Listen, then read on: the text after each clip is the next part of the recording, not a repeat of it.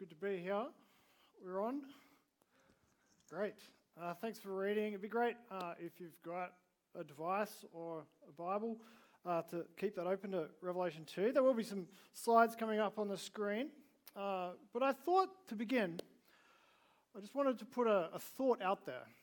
I don't know how many of us like standing out from the crowd. I think to stand out from the crowd is a hard thing to do. I think in Australia, it may be even harder than other places in the world. And the reason I say that is because in Australia, we have this weird thing called a tall poppy syndrome.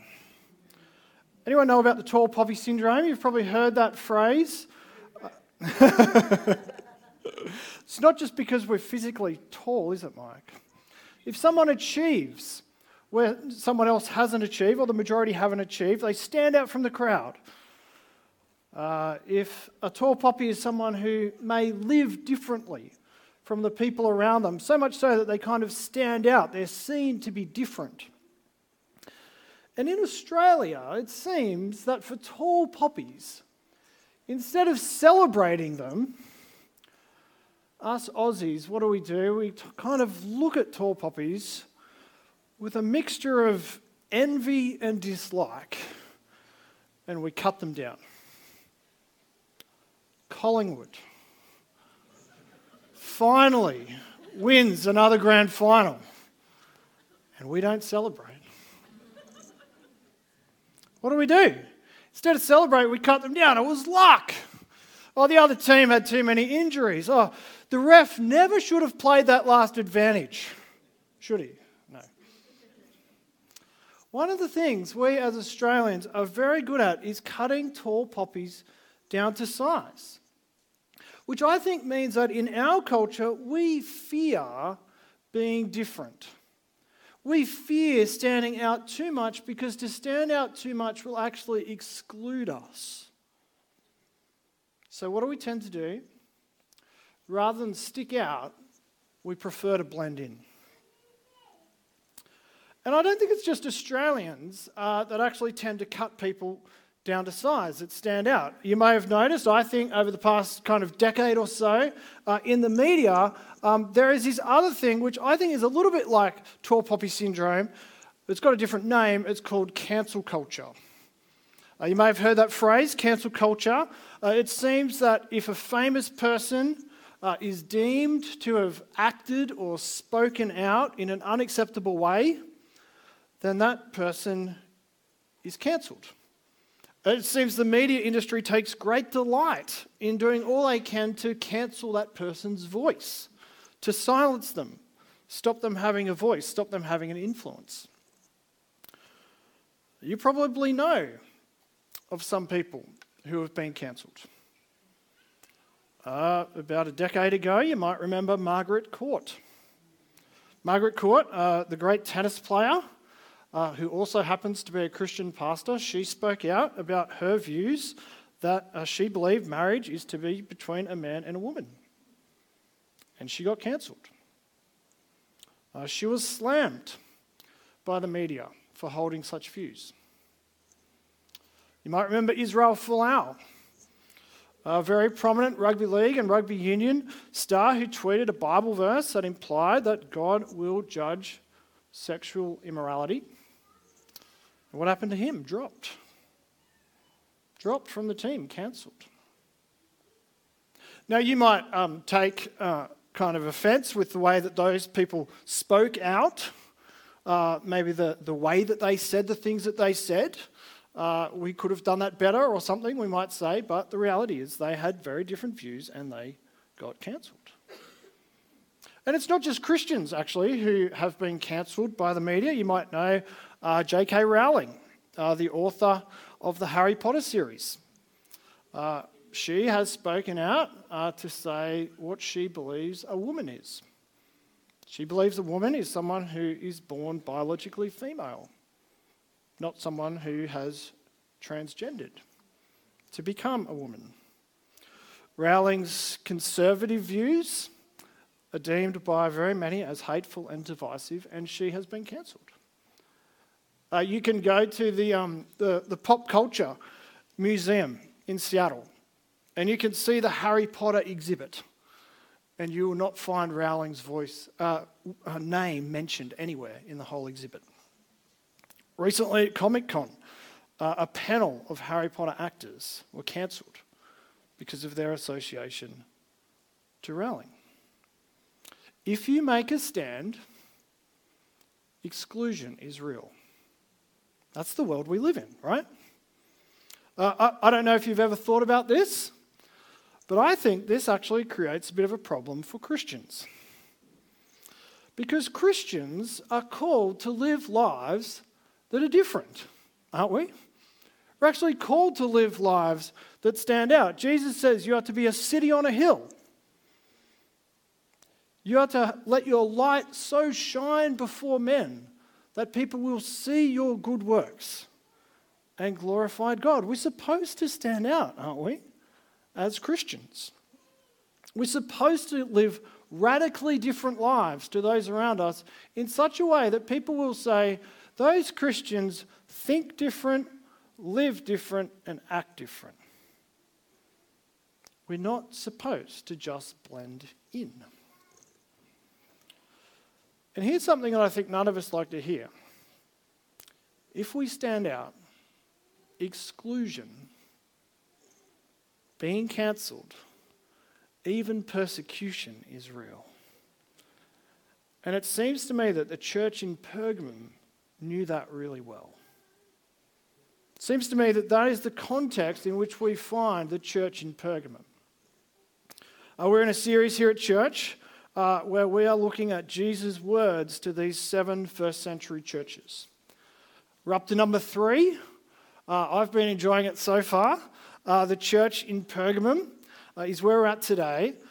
And as we've seen the last few weeks, each of the letters actually follows a very similar structure. The structure will come up on the screen. If you're a note taker, you might want to write this down. It says each letter begins with an address to the particular church. It's from Jesus. There's a commendation. There's something that the church is doing well.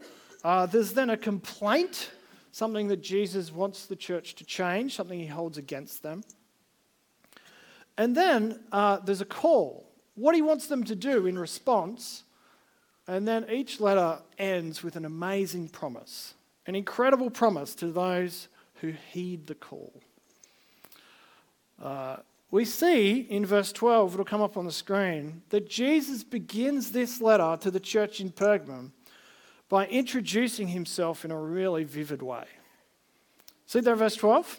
Let me read it out. He says this, these are the words of him who has a sharp, double-edged sword. We actually spoke about this a couple of weeks ago, this image of a sharp, double-edged sword. Then it was protruding out of Jesus' mouth, not literally, but it's a picture, it's an image in order to convey something, and that is this, that when Jesus speaks, his words are powerful. When Jesus speaks, his words are sharp and strong.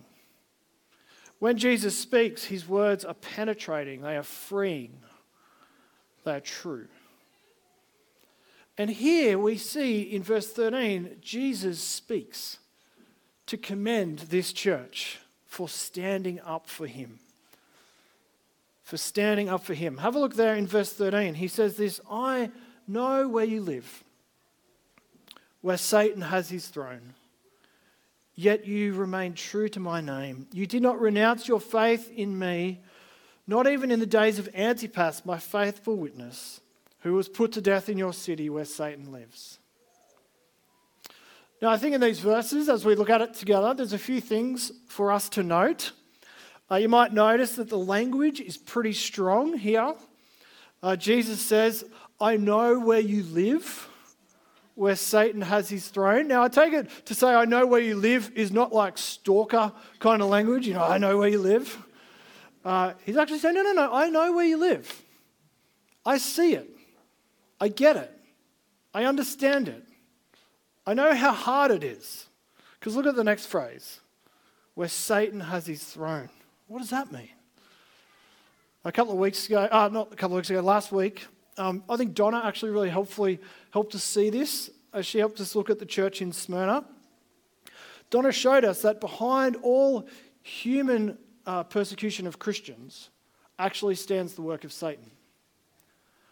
She showed us that in the church in Pergamum, in the church of Smyrna, that the opposition that they faced, it wasn't just human opposition, it was Satan's opposition. It was Satan trying to pull the church down.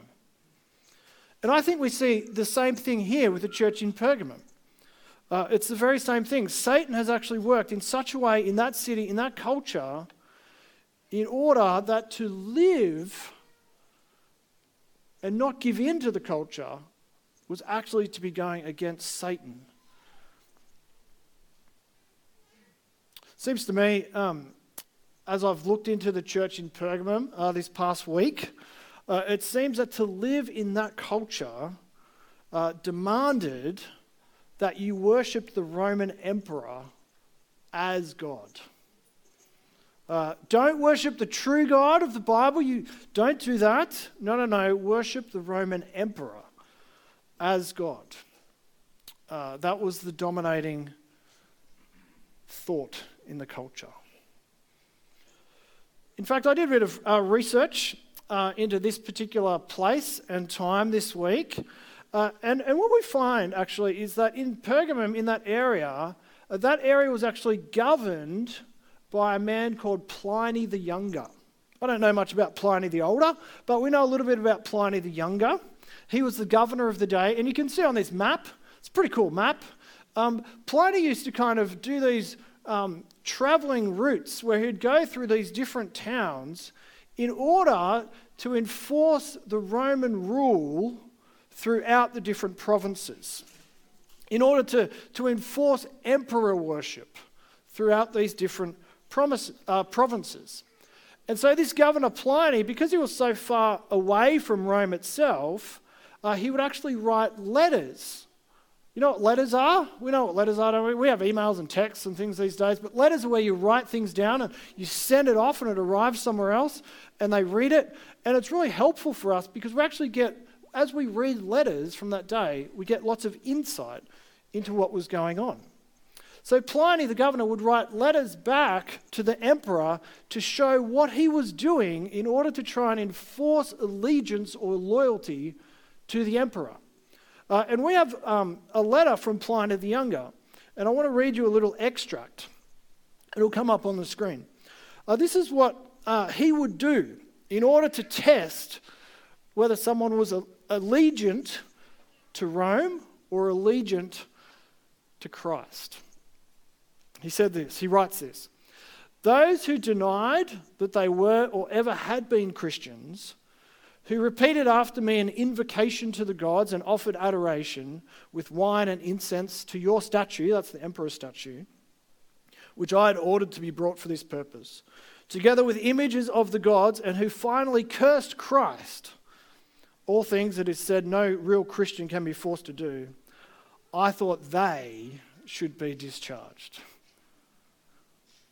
Do you see the test of loyalty that was there for Christians in the day? Are you willing to pray to their God? Will you offer worship with wine and incense to their statue? Will you deny Christ? Only if you did all those things would you be let free. Here in Pergamum, Satan is working very hard to try to get Christians to deny Jesus, to worship other gods. And Jesus knows this. He says, I know it. I know where you live. He sees this. And in fact, here in this letter, he actually mentions their leader, Antipas. Antipas, who stood true to Jesus. Antipas, who was actually killed, who was burned alive because he would not deny Jesus. History actually tells us about this quote that's on the screen. Apparently, someone once said to Antipas, "Antipas, the whole world is against you." And Antipas replied, "Then I am against the whole world." What a statement, eh? The whole world is against you, then I am against the whole world. Why? Because he loved Jesus. He would not deny Jesus. In a culture that demanded absolute loyalty, Antipas said no. I'm going to be loyal to Jesus. Even if everyone is against me, I'm going to be loyal to Jesus. Antipas so believed in Jesus.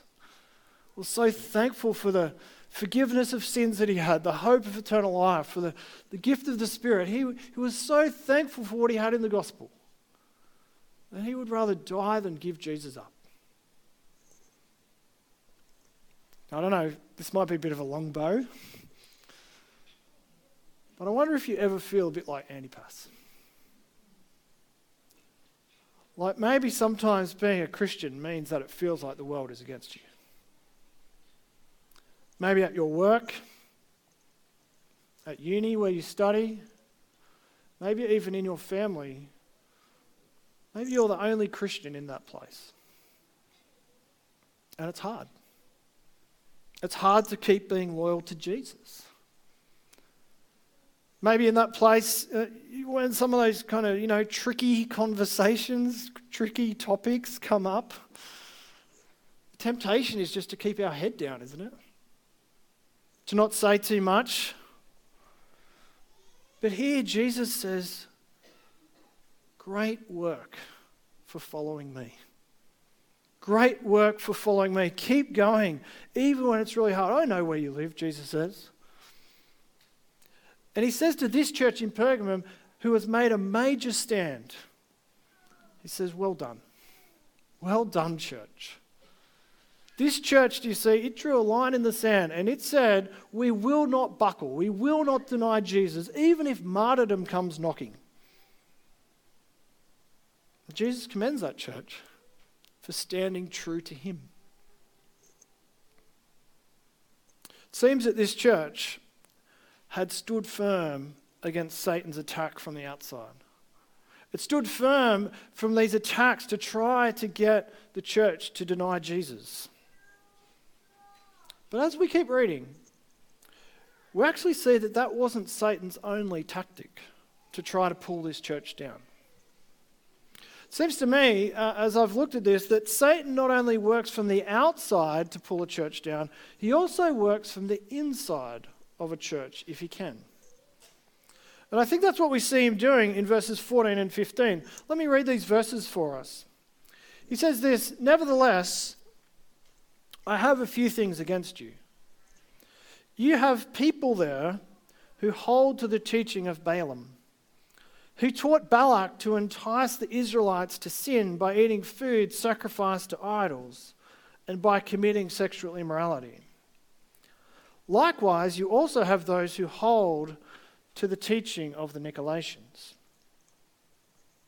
So this church we've just seen, right, in Pergamum, they've kind of survived that attack from the outside. But now I think here Jesus is warning them about a danger within the church.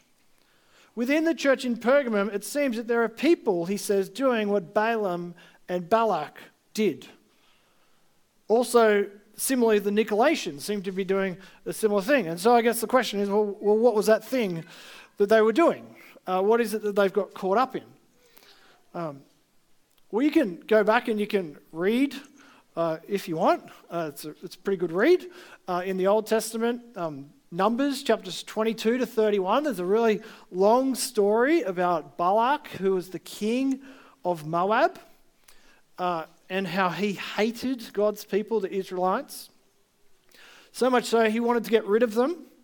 And so what he did was he employed a prophet called Balaam, who sold himself out for cash.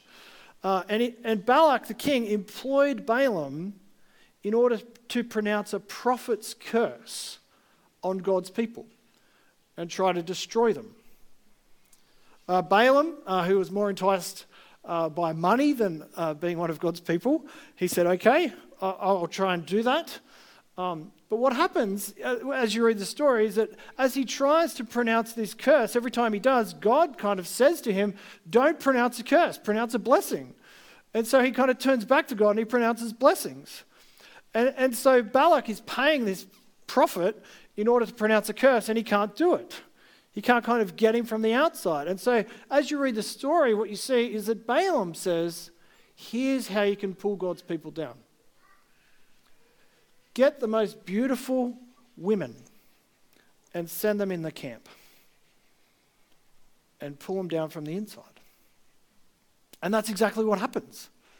Balak commands all these beautiful Moabite women to go into the Israelite camp.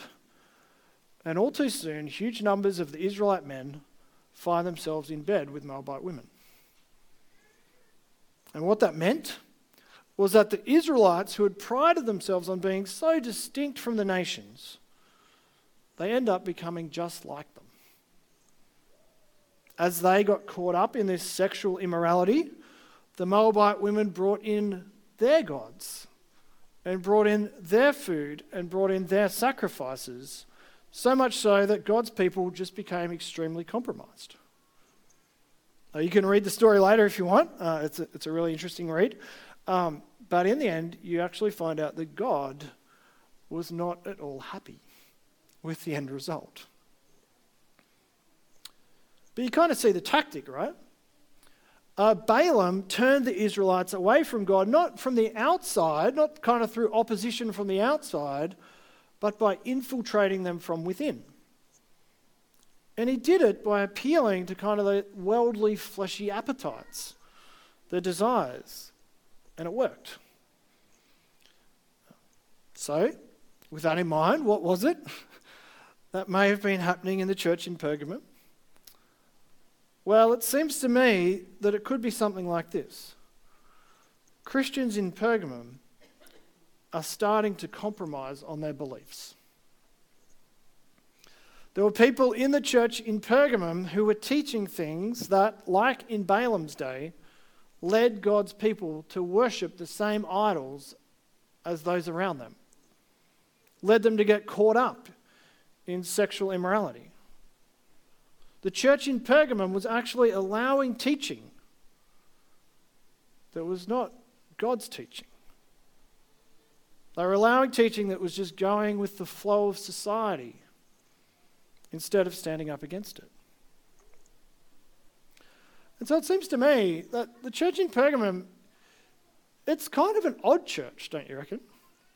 See, at one level, they were willing to die for Jesus. They would not renounce him. But at the same time, they weren't willing to stay true to the teaching of Jesus in all the ways that he called them to. They were compromising their beliefs.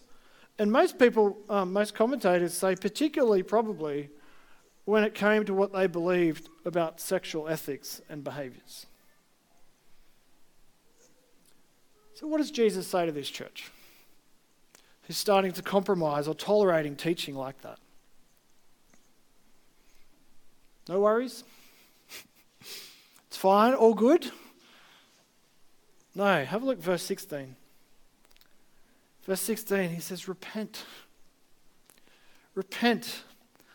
Otherwise I will soon come to you and fight against them with the sword of my mouth. Do you see what Jesus says? King Jesus says he will not tolerate false teaching in his church. If they don't change soon, he will come in judgment on those members of his church. Yes, he was so pleased that they were willing to die for him. But he is terribly displeased that they are compromising on these issues. Now, I don't know about you, but I know in my life, in my work, with my friends, my neighbours, there are times where when certain topics or conversations come up, it can be really tempting to just go with the flow, can't it? To not speak up. To not say what Jesus says, particularly around areas of sex and marriage and gender and all those sorts of things. Now, I get that we need to be really sensitive in the way we have these conversations. I get that we need to be really careful in the way we enter into conversations. I get that. I mean, I work at the uni doing this with students. I get that. I get that it's tricky.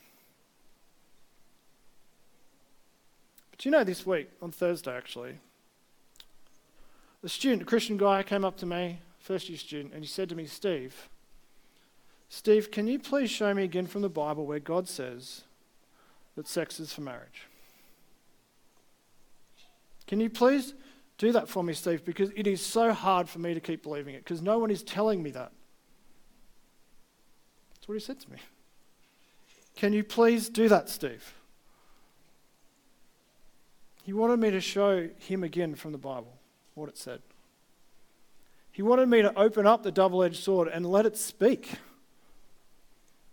And so that's what we did. And I think that's what Jesus is saying to this church here in Pergamum. He's saying, church, please do that. Open the Bible. Teach it. Let it speak. And you know, I think this is a pretty timely reminder for us as a church in Australia, don't you think? Because I know some churches that when it comes to these issues have decided to say nothing because it's too difficult. It's too tricky. We don't want to stand out. I know of other churches that have actually moved to say that they are more open and affirming of other ways of understanding. Many are doing that. But Jesus says, church, please don't do that. Stay true to me. Don't fear being cancelled. Don't fear being excluded. Don't fear not being loved by the people around you. No, instead, in verse 17, do you see what he says? No, he says, look at what I give you. Look at what I give you, church. Look at what I promise you. He says there, he who has an ear, let him hear what the Spirit says to the church. To him who overcomes, that is, him who stays true to Jesus, I will give some of the hidden manna. I will also give him a white stone with a new name written on it, known only to the one who receives it. To those who stay true to Jesus, he says, do you know what I'm going to promise you? I'm going to give you two things. Two things, hidden manna and a white stone. Now, what do these things mean? Well, manna, you might remember, was the food. It was the food that God provided for the Israelites in the desert for so many years.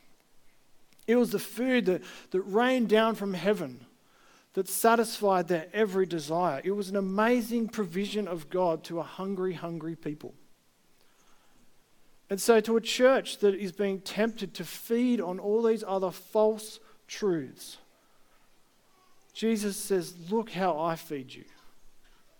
Look what I give you. Look how I satisfy you. In fact, I actually wonder if the hidden manna might actually be Jesus kind of alluding to himself, saying that he is the true manna. I wonder if he's actually saying to us that he is the true bread of life come down from heaven, the one who we are so hungry for. Church, what are you hungry for? What are you wanting? What are you searching for when those other teachings seem so tempting? Want to be loved by the people around you?